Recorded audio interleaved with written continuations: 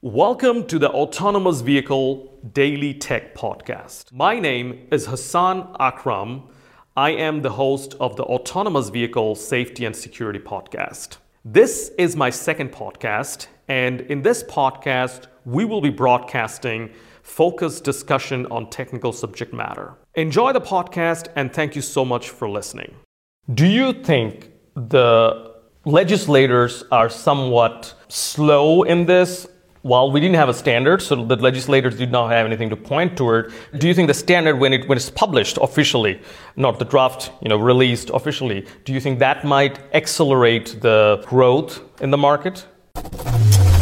Yeah, so, by definition, legislation and regulation are very slow. I can tell you that almost every player in the ecosystem is already preparing for adopting the ISO standard because the Work Group 29 already provided some more concrete guidelines in adopting the standard, and the EU accordingly provided timeline for adoption, and that mid-2022 we have a very serious milestone of them demanding to have cybersecurity management systems in place for vehicles that are going on the road that year. So, in automotive terms, it's here.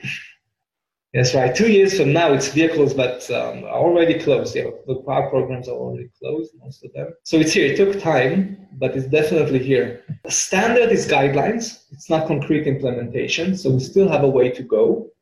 Mm-hmm. But I think that if we have this deadline of mid-2022 for the EU for adopting cybersecurity management systems, it's a huge milestone for the industry.